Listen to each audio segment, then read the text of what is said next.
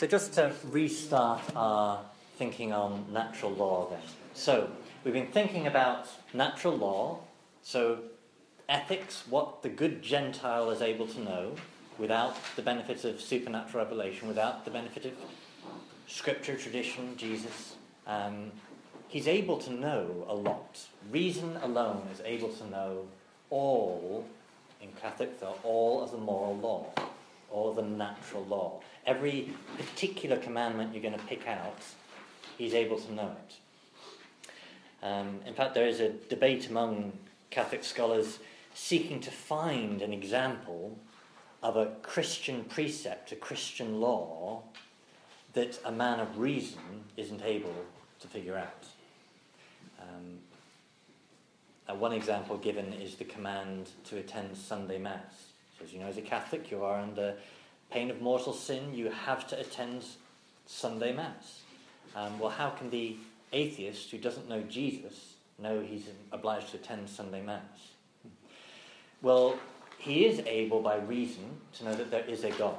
He is able by reason to know he is bound to worship God and to do it in a sensible fashion.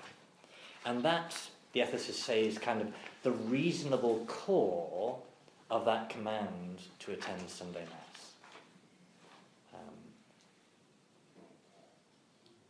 Okay, so back to... That sounds reasonable. Yeah, right. Yeah. Okay. Well, and also Muslims have varieties. So there is a sense that there is this periodicity which could be natural. It is natural, right, right. So that God doesn't randomly make the Sabbath, that actually it accords... Sorry, periodicity. He and I have arguments about Americanisms, and he's just used periodicity. Facticity versus fact. But isn't an Americanism in itself an Americanism? Isn't Americanism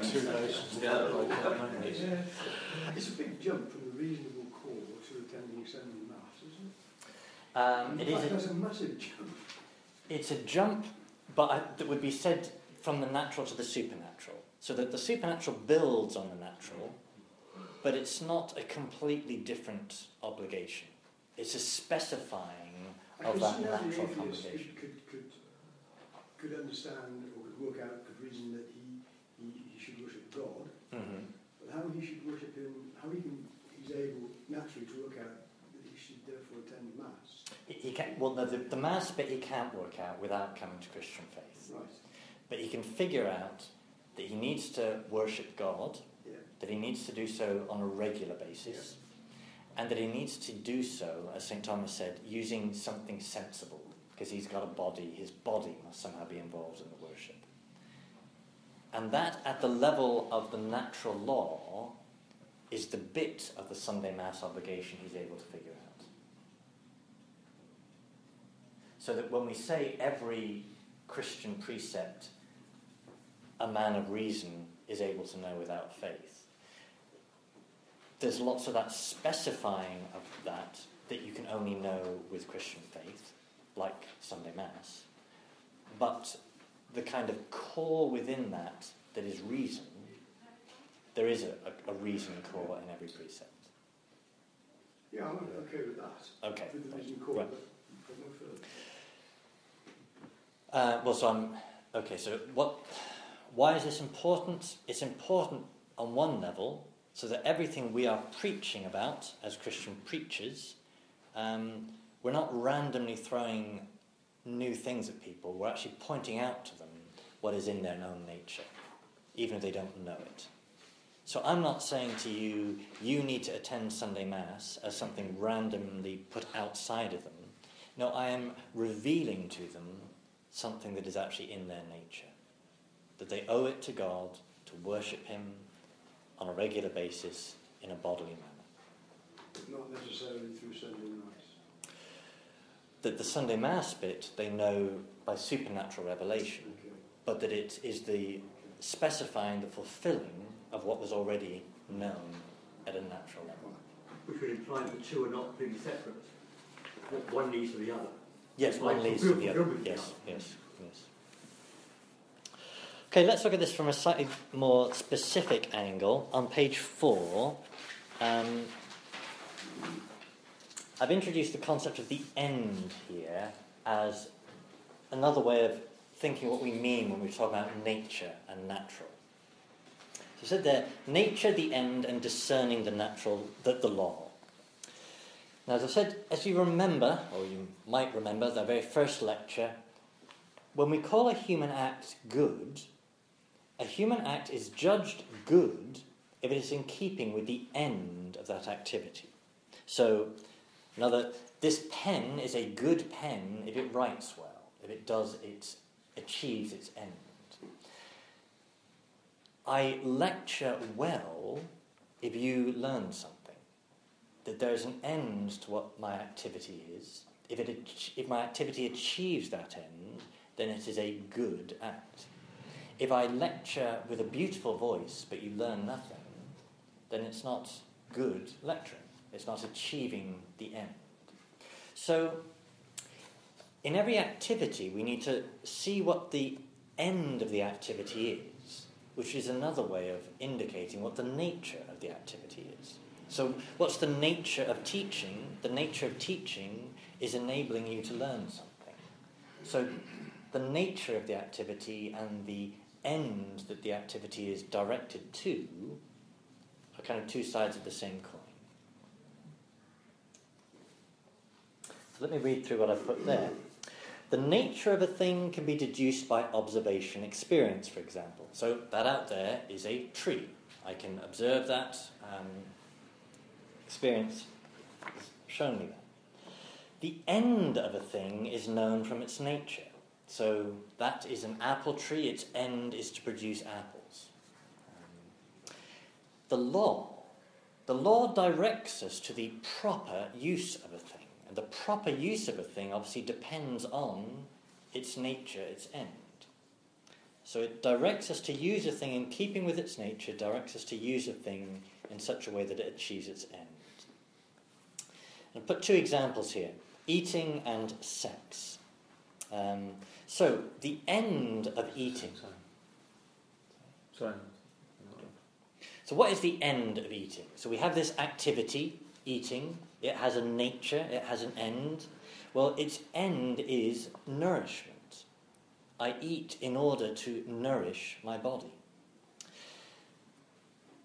I've noted that pleasure attaches as a completion of a healthy human act, but pleasure is not the end in itself.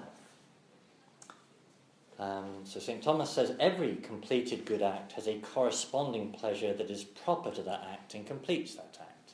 Give the example there that you write an essay, you complete the essay, and there is a type of intellectual pleasure that goes with that completion.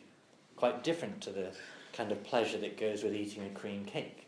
But there is a type of pleasure that corresponds to the type of activity and is an indication that the activity is completed, has achieved its end.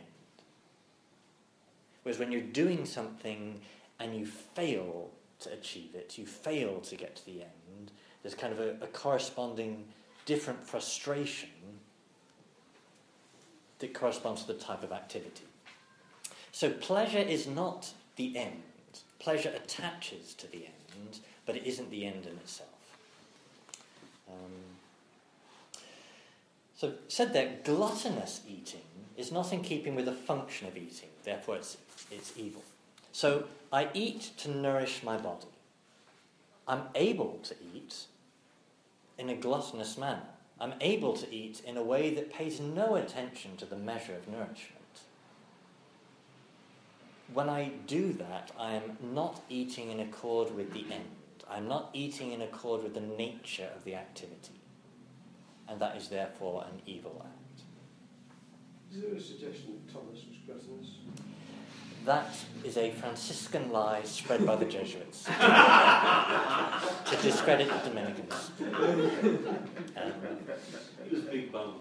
He was certainly large. He was called the dumb ox. He was presumably large, but I don't know, to be honest. St. Thomas does also say that gluttony is rarely a mortal sin. I've heard it alleged that he was being soft on that because... Do you see the structure of what we're talking about here, though? That you have an activity, you figure out the nature of that activity by looking at the end of it, and that is the natural law in a simple activity.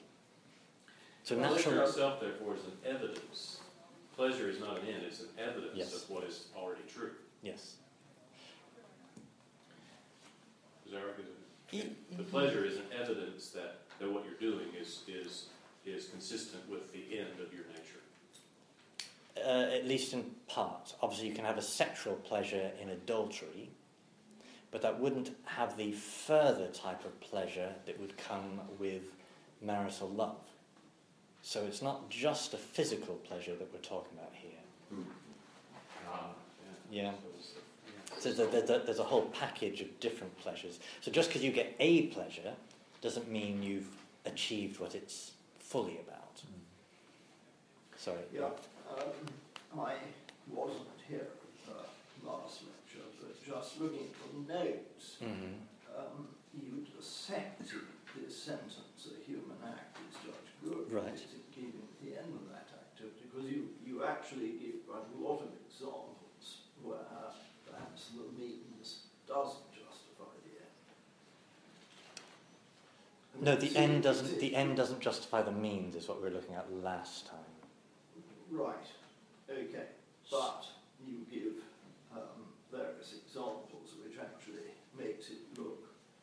I thought the examples were excellent, but I think it made it not quite as simple that the human act is judged good if it's in keeping with the end, because there are occasions when perhaps a good end is justified by a bad act. What you mean a bad act is allegedly justified by a good end? Exactly. Yes. I think that's, well, obviously true. That's what I was talking about last time. But that's a slightly different set of issues to what we're looking at here. Yes. I think we would probably want to throw into that one of the measures. So if you got to your good end via an evil means, you would probably, in this context of pleasure thing, there would be some type of pleasure and fulfillment that would be lacking to you in comparison to if you'd achieved that good end via also a good means. Yeah. So to make the comparison again of adultery, if a married man has sex with his wife in a loving context, that brings not just a physical pleasure, but a loving pleasure, a more complete fulfillment, in comparison to whether he gets to the end of physical pleasure with somebody else's wife, in which he does get that physical pleasure, but there's a bigger end that is being missed.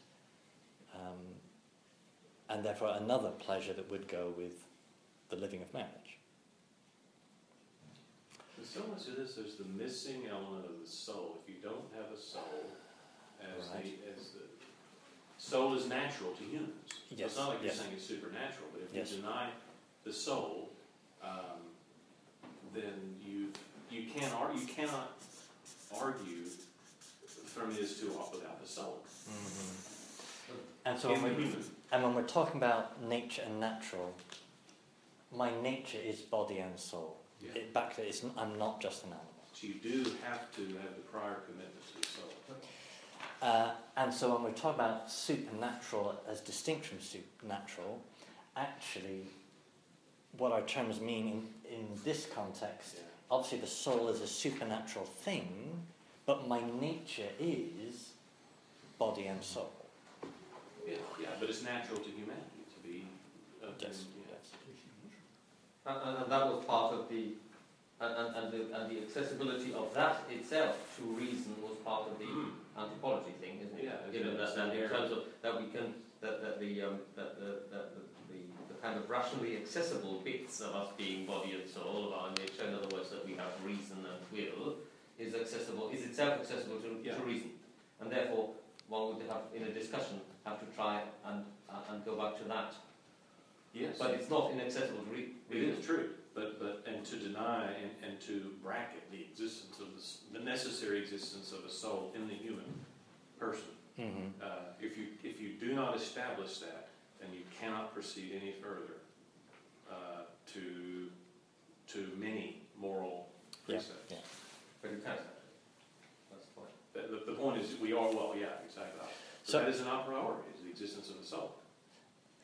And the body, they're all priori. Well, they're true. Whether you establish their truth or not. I think you can establish it. Well, so Plato had arguments for the existence of the soul. Plato, I mean, it's well, all the way back. Yeah, it's, okay. Can we look at the other example I put here? So as I spelled it out here, the human sexual act. So what is the end of the human sexual act? Well, we'll actually look at that more after lunch. But I put here a twofold end, procreation and union of the couple. Now, promiscuous sex is contrary to the end of the act, and therefore it's evil. So what's the problem with promiscuous sex? Well, there is an end, a nature of this activity, sexual intercourse, and promiscuous sex isn't respecting that end, isn't achieving that end. And therefore it is unnatural, contrary to the natural law. So we look at the activity, we figure out the nature of that activity by looking at the kind of thing it is, figuring out its end, and if a particular action is contrary to that end, it's contrary to human nature, it's contrary to the natural law. Promiscuous sex is contrary to union, yes? Sorry? Promiscuous sex is contrary to union. Yes. To exclusive Permanent union, yes. So, yeah, I suppose there's a fleeting union, obviously. Yeah. So that's what I mean in saying union there, yes. Okay, final point before lunch. The last page, page 6.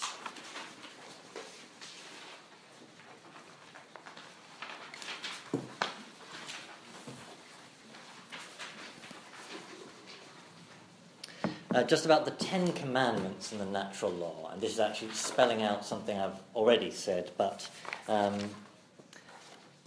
so as it said there, quoting from St. Thomas, this is, all the precepts of the old law are so many parts of the precepts of the Decalogue, the 10 Commandments. So, therefore, the 10 Commandments contain all of the moral law. So, I think I gave you an examination of conscience I often distribute based on the 7 deadly sins.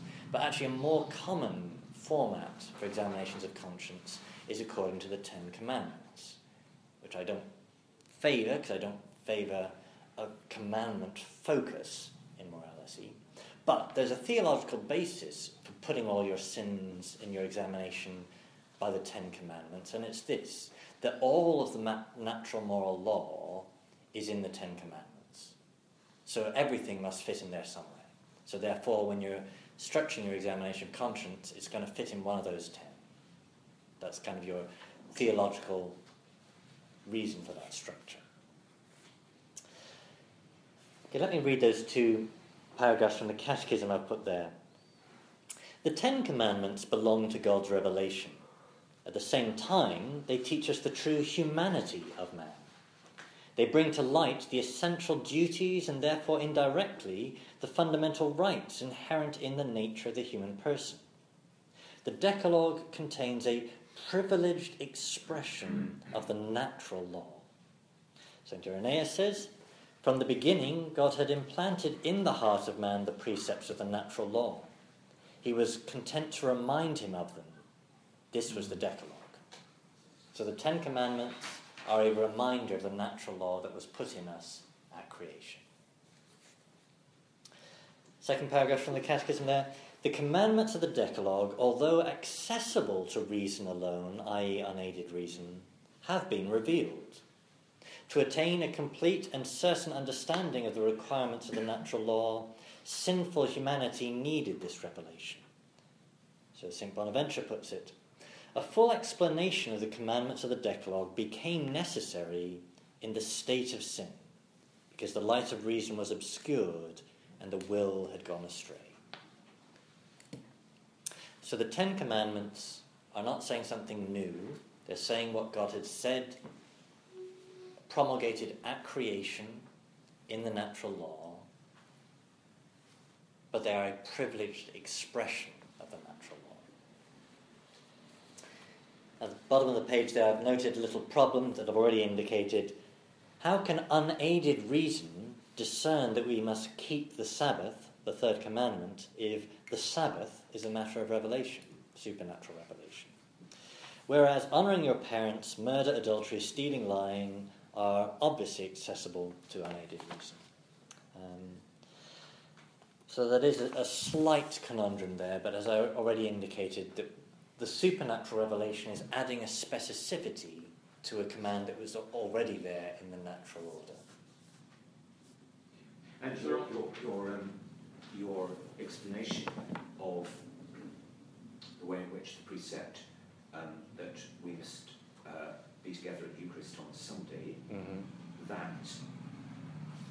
that there is a pointer in reason towards this, would I would have thought apply also to the keeping of the Sabbath,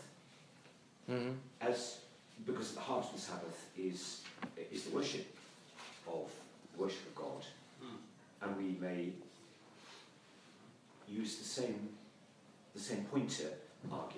They're pointers rather than arguments, I think.